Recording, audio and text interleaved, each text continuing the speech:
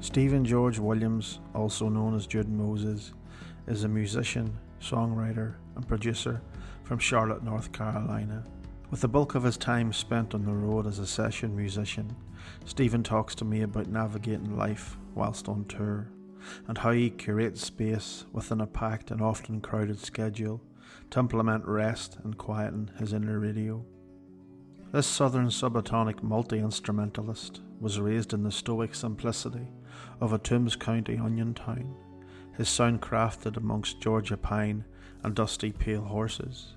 I first met Williams back in 2009 whilst living in Fort Mill, North Carolina, and in 2011 he moved to Northern Ireland on a songwriting expedition and to flesh out our collaborative musical project, Sons of Calibre.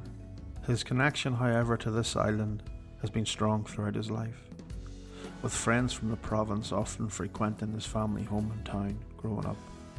His understanding of Northern Irish culture and its people is by now fairly accumulative, and his effortless adoption of our tone, accent and humour rolls from his tongue like he went to a school somewhere in and around South Derry.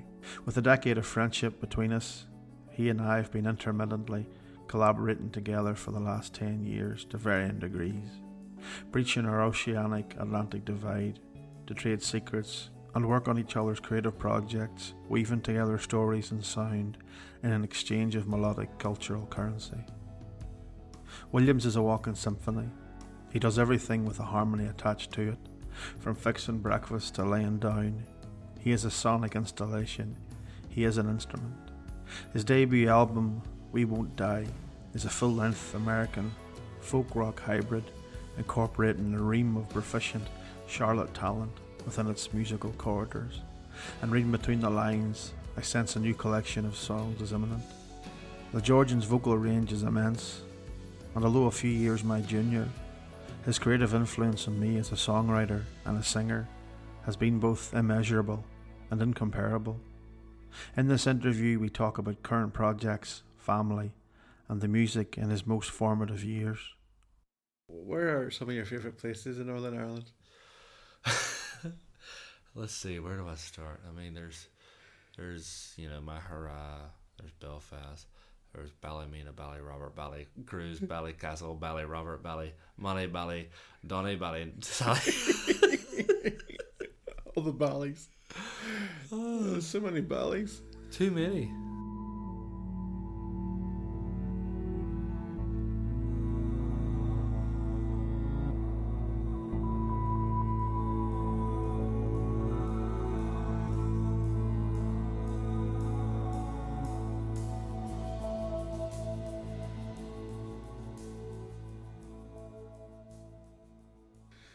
I mean, I don't know why. I guess I noticed a little bit of it when I lived here, but then this last trip, I guess noticing more signs, I was like, there's a pile of Bally's here. I mean, honestly, there's like, even to little trip we took tonight, I was like, oh, what I learned, Ballynure? Ballyboley? Ballybolly. It's hilarious. Yeah. There's nothing like that in the States. I mean, we have like Vills and Bergs, but when Bally is so percussive, like Bally, Bally, Bally, Bally, Bally, Bally. Snare drum, yeah? Yeah. Yeah, snare drum. 1, 2, 3, 4, Bally, Bally, Bally, Bally. Yeah, I wonder if there is a Bally. I'm sure. Or there should be. There will be. So you play keys, you play mandolin, you play banjo, you play guitar. Mm-hmm. You're a multi-instrumentalist. You play drums. When I first met you, you're probably predominantly a drummer, maybe when I met you. Yeah, drums were my first instrument. Okay. My sister taught me the 4/4 beat. And when I met you, I was still kind of like drums and guitar. Like at my home church, I'd primarily play drums, and then in North Carolina, when we met, I started playing drums more. Kind of started swapping over to guitar and doing more original stuff. And then I had a banjo teacher in Georgia that taught me a little bit. And then just kind of random teachers kind of in Georgia. No one ever taught me mandolin. No, I kind of taught myself a little bit of that, and then a little bit of harmonica stuff. But anybody can play harmonica if it's in the right key. But trying to think, yeah, keys, mandolin, banjo, and guitar. Been dabbling in a little bit of electric, and that's been kind of fun. But Electric escapes me. yeah, It's a foreign language. yeah, and I'm still learning it for sure. But it's it's kind of fun to geek out on. I'm not a big gear guy, but like if it's simple enough that I can, if it's got like two knobs max. If there's like 5 knobs, You're done. I can't be bothered with it. Yeah, I mean, I bought a Strymon delay pedal, Yeah. and it's just got too much going on. Yeah. I just can't be bothered Yeah. learning it. I mean, and that's only for. I mean, I'm playing bass through it. Right. I'm not even playing electric guitar through it. I started buying pedals and bought a pedal board and buying octavers and all that sort of stuff. Yeah. And built everything so far up to where I was like, I can't be bothered with any of this. Right. And then stripped it all back down again. Yeah. And I used to use an octaver. Sometimes you gotta get a lot and know what you can't do. Yeah, sometimes you gotta know what you don't want to know Right. what you do want. There's not much you need with the bass other than a good amp and maybe an octave and a compressor. That's kind of it. But do you think do you categorize yourself as a mandolin player, or do you kind of? Oh no, I would never advertise that. Oh no, but not in the sense of not in the sense of expertise. But do you feel like you have to define yourself as something, or are you happy with the broad stroke of multi-instrumentalist or multi-musician? I like multi-instrumentalist because not that I'm limited at all, because there's always room for improvement, but I don't know, it just, especially with like John Mark stuff, it's always changing. Yeah. Like when I first started, I was just banjo, maybe a little acoustic here and there, and that'd be about it. And then like a new album, new sounds. Yeah. And then I virtually don't really play banjo ever, really. But now it's primarily mandolin and synthesizers and organs, and it's been really fun to like delve into that, like learning new voicings on piano, and with organ I try to with you try to move through chords without picking up too many keys and everything, and that's really helped my theory and all, and able to transition and all that. So that's been really fun to navigate. Yeah, sometimes I always think that I need to define myself as one thing or another thing. I can be so limiting sometimes. Yeah. Making decisions and making these kind of drawing these lines in the sand when no one's really forcing you to, and no one's Right. making you, and no one's. But your brain always wants to categorize stuff. Incredibly so. Like your logical brain. Yeah. Whether you're not really your creative brain. Yeah. That's the creative brain. That's the last thing it wants to do. Yeah. Because you don't want to ever limit yourself creatively. I don't think, at least. Yeah. But there is also an element of limitation to force yourself to, like, okay, I'm going to write a song like about this topic, or I'm going to use this instrument, like, when I'm going to write a song with just this chord or these limited chords or in this key, and that can be like a little bit of spark in some people. Yeah.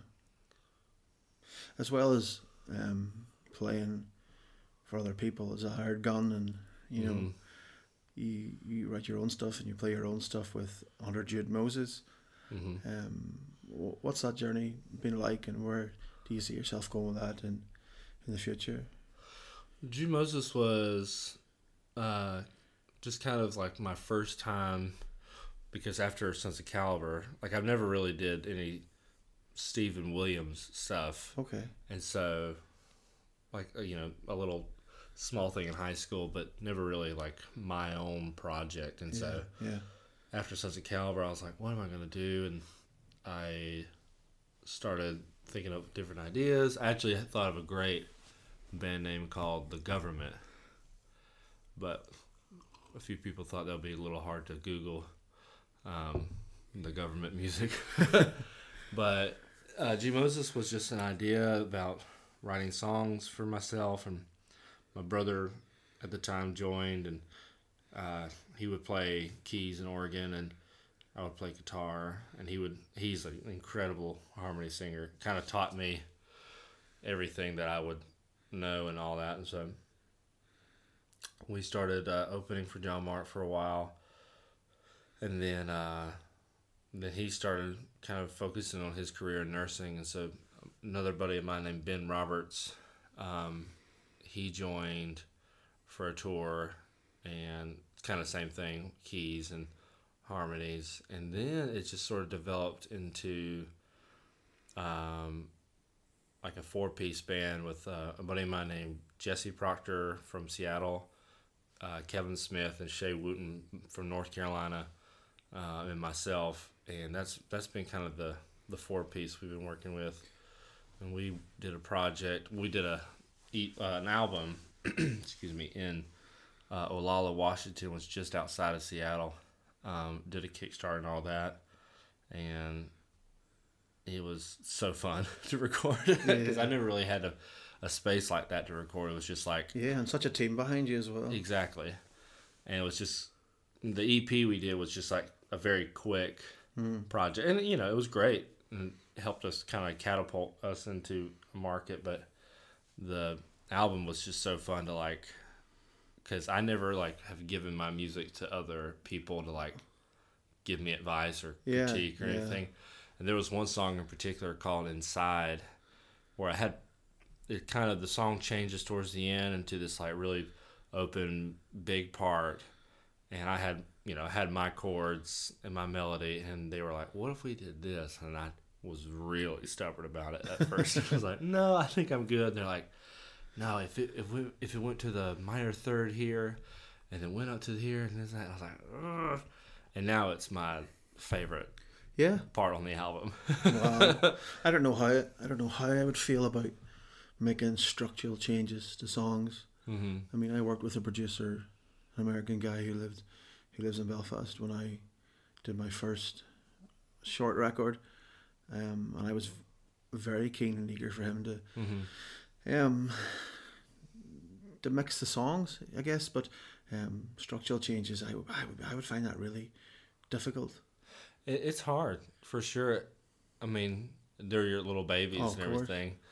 But now, like, I definitely am much more open to critique in the right timing. Yeah. Well, not necessarily critique, but like suggestions. And do you collaborate as well to write? I don't think so. Well, I don't want to say that, but like with G. Moses especially, I find it like I need to kind of write the songs and then show them to the rest of the band. Yeah.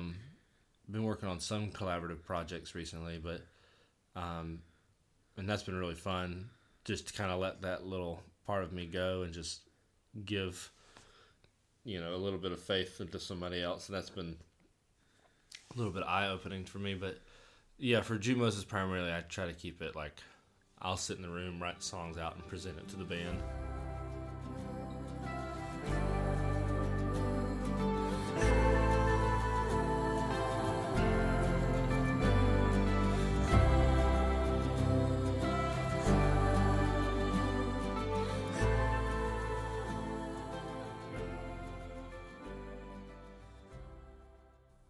Roman.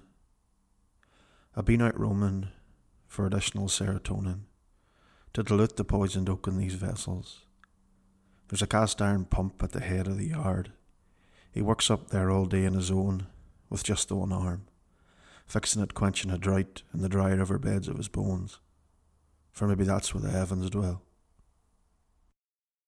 You're working on a song at the minute, without giving too much away about without giving away too much of the mystery of the song, Right. what's the song about? So currently the song is called Multicolored Beast, and without giving too much away, the chorus is fairly obvious. I want to see the beauty of the world with you. And I guess I love this earth so much, and how much beauty we have on this planet, and just like, especially with me and my wife traveling all over the Highlands of Scotland, I'm like, this is the most gorgeous place on earth. And I mean, obviously it's becoming more popular, but like, I was just blown away. And I kind of wrote it right before we came to Scotland. It was just like, almost like a declaration, but the idea is like this multicolored beast is the earth. Yeah. And, obviously there's so many different layers and shades and aspects of this earth that are beautiful and chaotic, and you're wrestling with the earth, and I don't know, just kind of a positive look on the planet and what we got left, and what we got left and how long we got left. We don't exactly. We don't know whether if the earth chewed us up and spat us out for the way we've been treating it, right? We couldn't hold it against it, It's such a funny thought to think about, like how different the earth would look if there were absolutely no people on it. Like from the beginning, what would this planet look like?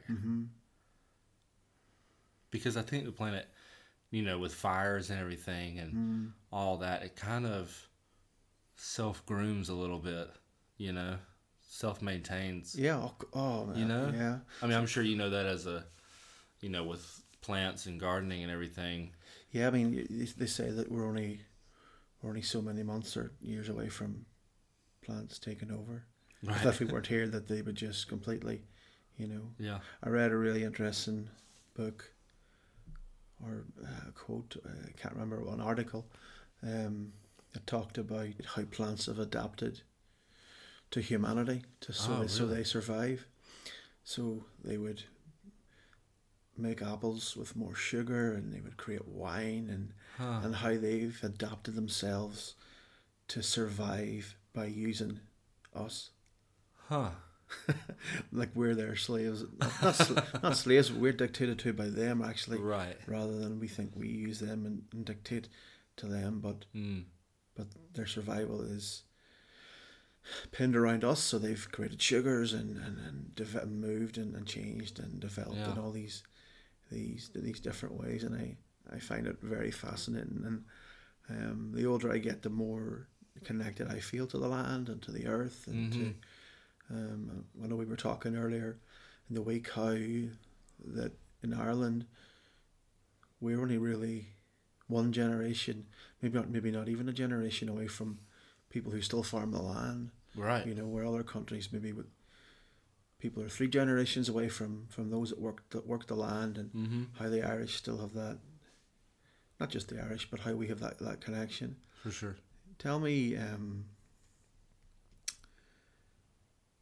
what was music like growing up? Who did your parents listen to, your grandparents?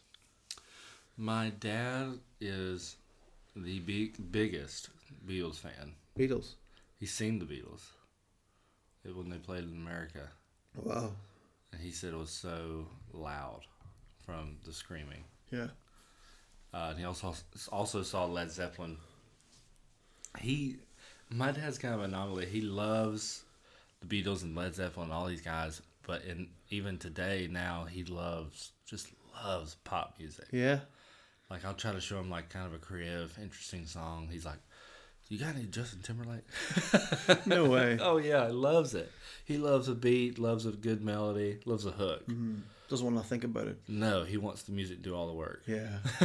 Oh, that's perfect, isn't it? Even with like more abstract Beatles songs. Yeah. He's like, yeah. Give me Hey Jude. Are you serious? Oh yeah. But my mom actually, she is way more into the stuff I'm into. Uh-huh. Like, she loved Johnny Cash and Bob Dylan, and just more abstract stuff. And we'll talk about music more and more these days. And I can't quite connect with my dad on music, which is ironic. Yeah, I guess you've kind of grown into your own. True, but yeah, he always had music on in the truck or in the house, and just we were kind of a musical family. Yeah, I mean, you guys are a musical dynasty around Charlotte, the Williams family. Were your grandparents musical? I don't think so. Yeah. Not that I know of. I mean, so even my parents, they love music, but like my dad can play Jingle Bells and the Gone with the Wind theme, and that's about and some other Christmas song, but like doesn't know what on earth he's playing, doesn't know like what a C is or anything. Yeah. Times like by ear. And then my mom, she sang in like choirs or whatever, but like not musical. I'm pretty sure my grandparents weren't musical, at least not that I'm aware of. But I know we do kind of like to pinpoint where these things came from, don't we? It's a common question because our family is so musical. Yeah. It's like, well, your parents must have, of course, played something. Like, I can't. I mean, I'm sure the older siblings can speak more knowledgeably, but I don't even know where the music came from. It was just like we were addicted to it. Who have you seen live that has blown your mind? Ooh, that's a great question. So growing up in Vidalia, there was nobody obviously came around, and so like I have all these friends that had their like first concert when they were like 14 or 12, and I think my first proper concert was Coldplay. Oh wow! In Charlotte. It was me, my brother John, and my brother Andrew, and it was on their I'm pretty sure it was their X and Y tour. Fix You had just came out, and it was like my first show was a massive show. Yeah. Freaking Coldplay. And so, he starts singing Fix You, starts spinning that light bulb, and he starts running around, and my brain is melting. I mean, it was amazing. And that definitely, I mean, my first show was a mind-blowing show, like proper production and everything. And then once I moved to Charlotte, I started going to shows more. And I remember seeing, you ever heard of Pete Yorn? Yeah. Yeah. I saw him it's a venue called Amos South End. And he was playing there, and it was a small club and everything. Everybody's packed in there, sweating their faces off. And that was such a great show. Playing like stuff I remember driving around, and no one listened to Pete Yorn where I grew up in. It was just like my own little artist that I liked. But it was so cool, like, he actually tours and everything. Who's your dream band to support? Oh, Fleet Foxes. Yeah, still. Yeah. I mean, they were just such an important band for me. Like, because I first moved to Charlotte, and and just in that time of like new things, and like I graduated high school a week after I moved to Charlotte, and it was just like Fleet Foxes, Frightened Rabbit, a few other bands. It was just such an influential group of their organic sound and obviously their harmonies. I will always have a special place, a Fleet Fox shaped hole in my heart. But I saw them last year, and that was pretty amazing. They're not doing so much at the minute, are they? They did a new album last year and toured it. I think they're taking a break now, maybe for some new music or new projects. But what are the most important things to you in life?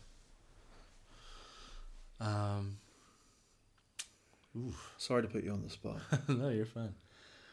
I guess recently it's just been like and this sounds so elementary, but just loving the people around you. I mean, honestly, I know that's like so like boring, but I've gotten so like tired of I don't want to say tribalism, but just like us and them or whatever. I'm like, guys, come on.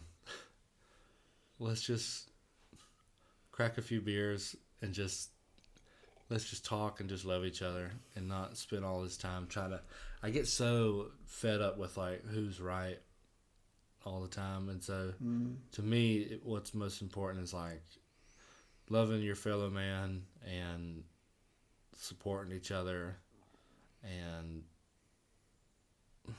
you know, being a good person and helping somebody out especially helping somebody out without intending to get something back from it. Yeah. Tell me that story about your daddy cutting the grass and not telling you anyone about it. He would do it all the time growing up about like he would cut somebody's grass, or we lived on a dirt road, and so it was just really common for people to throw trash out the window all over the road and everything, and we would spend Saturdays cleaning it up, or we would go to somebody's house and help them out, not tell them, or we would go to the church and clean up. And he would always say, "Don't tell anyone." And you're a little kid. You're like, I'm going to tell everybody I did this.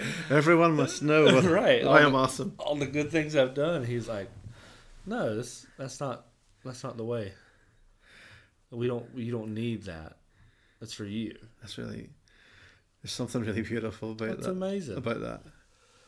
Oh, it's definitely a huge impact on me growing up, just trying to do good for someone and not doing it to get that thank you, but I mean, it is for you. Like, yeah. Traveling for 6 months of the year, from city to city, and living out of a suitcase. Mm-hmm. How do you keep yourself grounded? How do you take care of your mental health? How do you keep stability and living in an environment like that?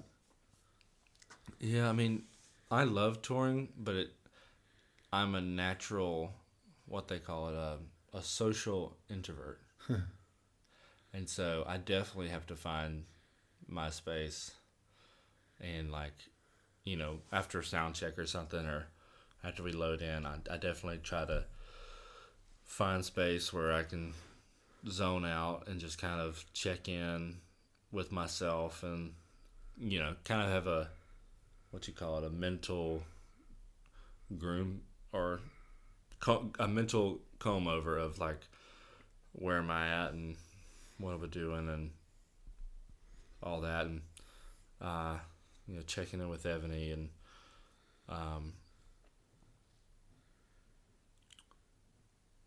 and just kind of what's funny is I try to have like these little mini adventures. Yeah. If there's a certain record shop or cool store, I might just like Uber over there by myself and just have like my little mini vacation. That's cool. Away from everyone. Not that I'm not, it's just the introvert in me. It's just Of course, you need your own space. You need your own time. Right, because you're around people 24/7. Okay. You play, you set up, tear down, and you unload and everything. You're always with another human being. Yeah. And you're even sleeping in a bunk or in a hotel room with another human being. And so it's just, for me, I definitely have to just check out and like have my little, we were up in Salt Lake City, and there was this like gorgeous, beautiful mountain. I was like, I want to go up there. And we finished sound check, and I hiked up there and had my little day. After sound check? Yeah. And you played the show that night? It was an early sound check. Okay, yeah. I had plenty of time to sweat myself back down. But yeah, I love like those little adventures, because it makes you human again. Of course. And like me, you're an Enneagram 9. Mm-hmm. So you got to take time aside to remind yourself who you are. Yeah. Yeah, being a 9 on tour is exhausting. We don't have too many conflicts on the road, but especially me, I'm pretty fairly easygoing and everybody else is. It's just, especially with just like people outside of your world, like not on the crew or in the band, like if a venue guy is being a jerk or something, and the 9 in you is like losing it and wants to create the peace again, that can be a little challenging. When I'm already a very observant person, and I can see stuff start. Yeah, you can see what's going on. Sparking. You can feel it. There's nowhere to go. There's nowhere to hide. Yeah. Yeah, it's exhausting, isn't it? So exhausting. But there is that kind of sweet joy when the conflict is resolved and over. It's like heroin. I think about some of the elaborate schemes that I will subconsciously go to and to avoid a conflict. Like a month down the line. Yeah. Oh God! Like don't ask me. You know what I mean? But it's like you're spinning plates. Oh yeah. Because you can see something down the road, and you're like, well, if I talk to this person and I shift this around and maybe we go here first, and then I'll not have to speak to that person. You know. Do you ever have? I do this all the time, so I'll just say it. But do you ever have conversations on the way to a conflict? Like, if I'm driving somewhere and I know I will have I'm going there to have a meeting or a somewhat serious discussion, I'll go ahead and play out the conversation in my head. No. You should try it. only because. Oh, I won't even get in the car to go there. I'll stay at home or to pretend it didn't happen. You know, my job, my luxury. My day job is so solitary that I don't have to deal with conflict in my workplace. Yeah, you know. So I'm so I guess blessed is the only word I can think of in that. Which makes life on the road, you know, easy for me. Mm-hmm. But you know, conflict I mean, I can probably count on one hand the conflicts I've had in my life. Wow. I could not do the same. Not that it's maybe a good thing or a healthy thing, but I find it easy to walk away. But I also find it very easy to let things go. There's obviously a level of avoidance in that as well, but I mean, the more I'm on this journey and on this road, the more I read, Buddhist methodology talks about not attaching, becoming unattached from your ego and your not emotions, but becoming unattached from offense. Right. Not letting those things take a hold of you, but becoming like water, becoming like the wind, and letting those things move over you, And so there's that level of attachment. What do they call it? Like a duck runoff or something? Like water off a duck's back. Yeah. Yeah, I mean, there's that element of growth, but then there's also that element of avoidance, and it's the balance of the two, if that makes sense. So sometimes it's really hard to differentiate which is which. If that makes sense, because I can let things go. I cannot very easily. I can hold on to it for my life. Can you? My deathbed, I could be. My God, you stubborn mule. Oh God, I'm so stubborn. I hate myself. But it's hard for me to let stuff go. I can get so emotionally attached to it. Mm-hmm. But I guess. See, now I think that might be my wing 8 in me, where I don't like conflict, but when backed into a corner, you better look out. Oh, I believe that. Because, I mean, don't push me. my snowy brother. Actually, it was my first time in New York City, and I was doing a lot of the driving in the van and trailer, and so with New York, parking's free, but you just gotta find it. Because if you can find it, it's worth it. So, with the van and trailer, it's much harder to find that much parking. Of course. So what we had to do was we had to unload all the gear, just like double park it, dump the gear out, and then I had to drive all the way to Queens to find parking. So in New York, sometimes you just get randomly searched. And so I was about to go through a tunnel, and they pulled me over. Now, on this tour, it was kind of like an animal jungle theme tour.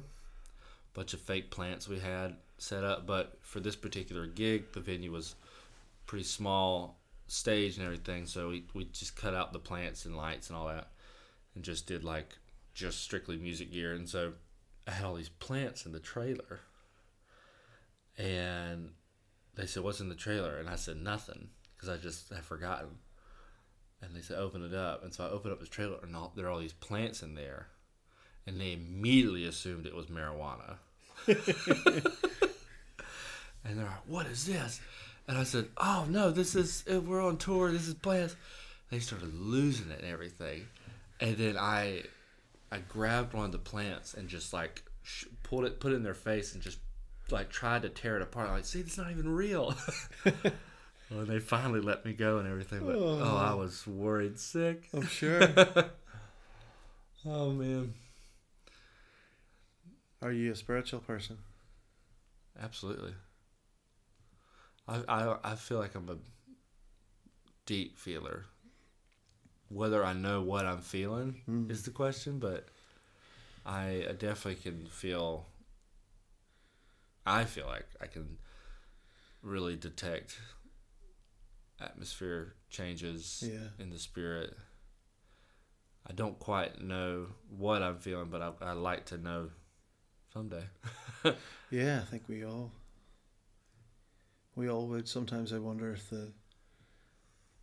this idea of the inner world or your inner health and the spiritual world are the same thing. Mm-hmm. Something I've learned in recent days is listening to my body. Right. Realizing when I'm in an uncomfortable situation. Right. And vacating that situation. Mm-hmm. Nothing that's terribly menacing, or maybe just being in a coffee shop and someone arguing in the corner on the phone or unrest. Yeah. And your head, well, historically, I would just stay there, But sometimes it can be an environment where your body's really uncomfortable, but you're just so used to just plodding through and being there. Right. I'm learning a lot about that. Do you ever, in where have you been, do you ever feel different changes or heavinesses or lightness to cities? Personally, for me, when I'm in downtown Belfast, I can feel certain things. Yeah. Yeah. Or sometimes Portland or even New York. In certain areas of New York, I can feel a weirdness or a heaviness. But I wouldn't be so much that way. yeah. I think sometimes my own equilibrium Right. can be so left and right that it would take a lot for the outside to affect what's going on with me in the inside. Totally. It's taken me a long time to wrestle with questions and doubts and fears and level things up on the inside. I spent a long number of years living out of a place of unrest, Mm. which drives you more than you drive in it. Mm. But now I live out of a place of rest, and I can recharge by simply just checking what's going on inside for a few seconds, a few moments at any given part of the day, and just, Resting's really important to you. oh, shockingly so. It's becoming more important to me. Do you meditate? Not in the sense of the word meditate, as in, intentionally. But maybe I like what I said earlier about those little mini vacations, or those little mini escapes that I make. I feel like that's kind of a form of meditation. Of course. But no, I don't sit in a quiet room and think, but because my mind would lose it. But yeah, I kind of have like these little mini meditation vacations, but I definitely like kind of what you were saying. Just I try to consciously rest, because I think that's part of getting older, where you're not so concerned about being everywhere. Yeah. Because there's nothing really out there. Exactly. I mean, nothing that you can't live without or with. Sometimes right? I think our mobile phones are like, it's like looking out the window. You're just constantly looking out the window that you carry around in your back pocket. Mm-hmm. And you look out the window, and then you realise an hour's passed, 2 hours have passed. You were looking for something, but it was never out there. Right. To begin with. And you're deep down a rabbit hole on YouTube of conspiracy theories. But you never find what you're looking for, you know? Oh God, no. You never do. And I think once you learn that you won't find it, it's kind of a comforting thought of like, oh, there's nothing out there. Or, no, there's nothing out, there's obviously things out there, but there's nothing out there that's I can live without. Like, I got all I need. I'm alive. I'm who I am, and that's wonderful. Yeah. I love Eckhart Tolle. I love his approach to the living in the now. Yeah. Living in the moment, in the present. Right. This idea of presence, you know. Mm-hmm. Because we don't live in the past, we don't live in the future, but we live here. But it all meets right here. The past meets here, the present meets here, the future meets here. It all meets here at this. What's that they say about like the past is you regret the past and you're anxious about the future. But neither one of them exist. Yeah. Right? Absolutely. Because you can't, the future doesn't exist until you're there, and Yeah. then it's not the future anymore. Yeah. And obviously the past is over with. My wife can do the most monotonous job for an eternal length of time, happily lost in that moment. I struggle. Yeah. If I told Rebecca to go and there's a jar of buttons, and I said I need the white buttons, I need the black buttons out of that with 4 holes, she'd be like, okay. She once did a jigsaw puzzle, which was the colours of the spectrum from light to shade. Oh my gosh. She happily just sat for No way. absolutely took her days and weeks just haphazardly when she had a moment here and there, Right. and it was massive, and she just loved every minute of it. Oh, going from yellow right up to the blues and purples and reds. Ebony did a puzzle at the beach, and I was like, "That's gonna be the last thing I do." Yeah, everything would have to be destroyed or burned. And if that puzzle survived, I still probably wouldn't want to do it. Oh my god. It's interesting though that when you think of meditation, you automatically think of sitting still, or in a room, Yeah, I mean, or, that's just kind of or being quiet, or in your head. right. But actually, you're so far from being in your head. Mm-hmm. The more I've meditated and spent time,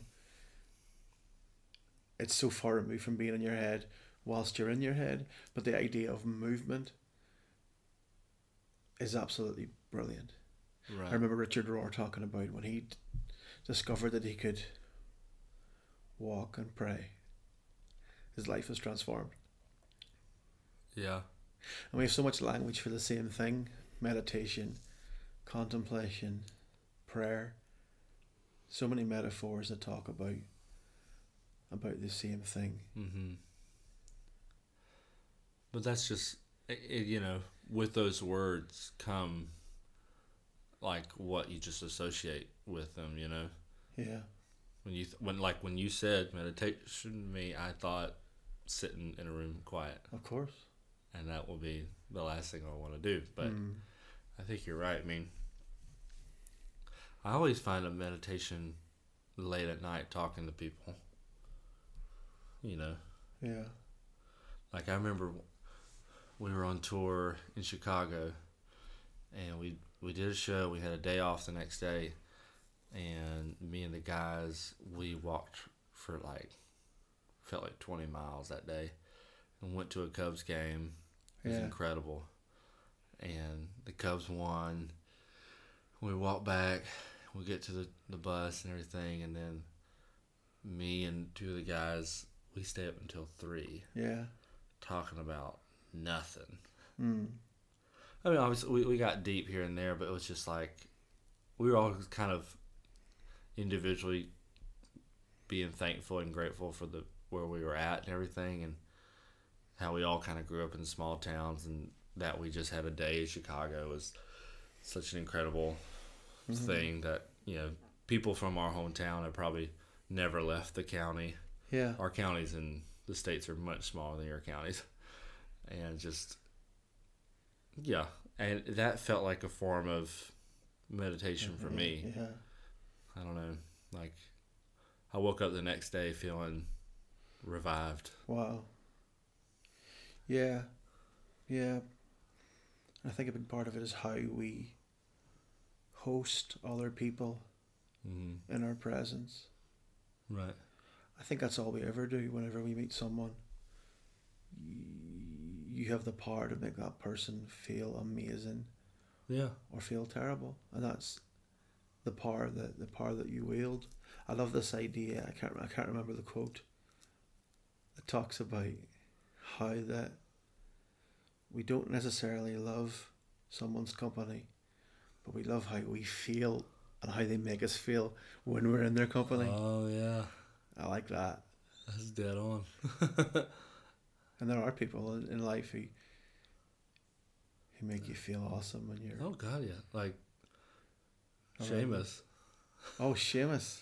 Oh, he walks into a room, I immediately feel like a better person.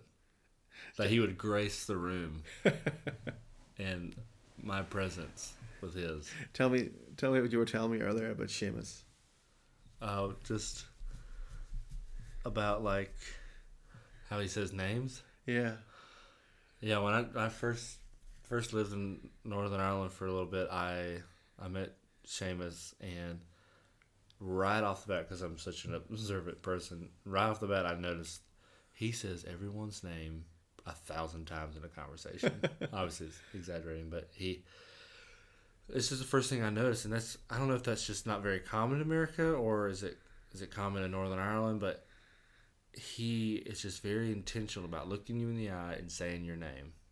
Oh, hi, Stephen. Like, oh, Stephen. Like, you know, and I was just like blown away because I felt so heard and I felt so important, like I've never felt before. And I definitely like brought that back with me. Yeah. For sure. Like, I try to say people's names now, like in conversation, not nearly as much as he does, because people would notice. but I'm sure. I mean, yeah, I'm sure people have thought Steven says my name a lot, but it's just I don't know, and it might not. Maybe other people won't feel like that, but I felt like that, and it made me feel heard and important, and like you're being listened to, and that's such an amazing feeling. Yeah, I'm totally gonna start saying people's names a lot more now. You should. You'll feel great or weirded out. But a lot of the reason I've started to do these interviews with people that I know and love is because I want to be intentional about celebrating people that I know and the people in my life that aren't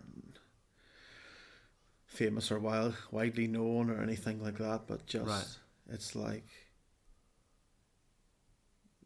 these people are my celebrities, right? You know, yeah.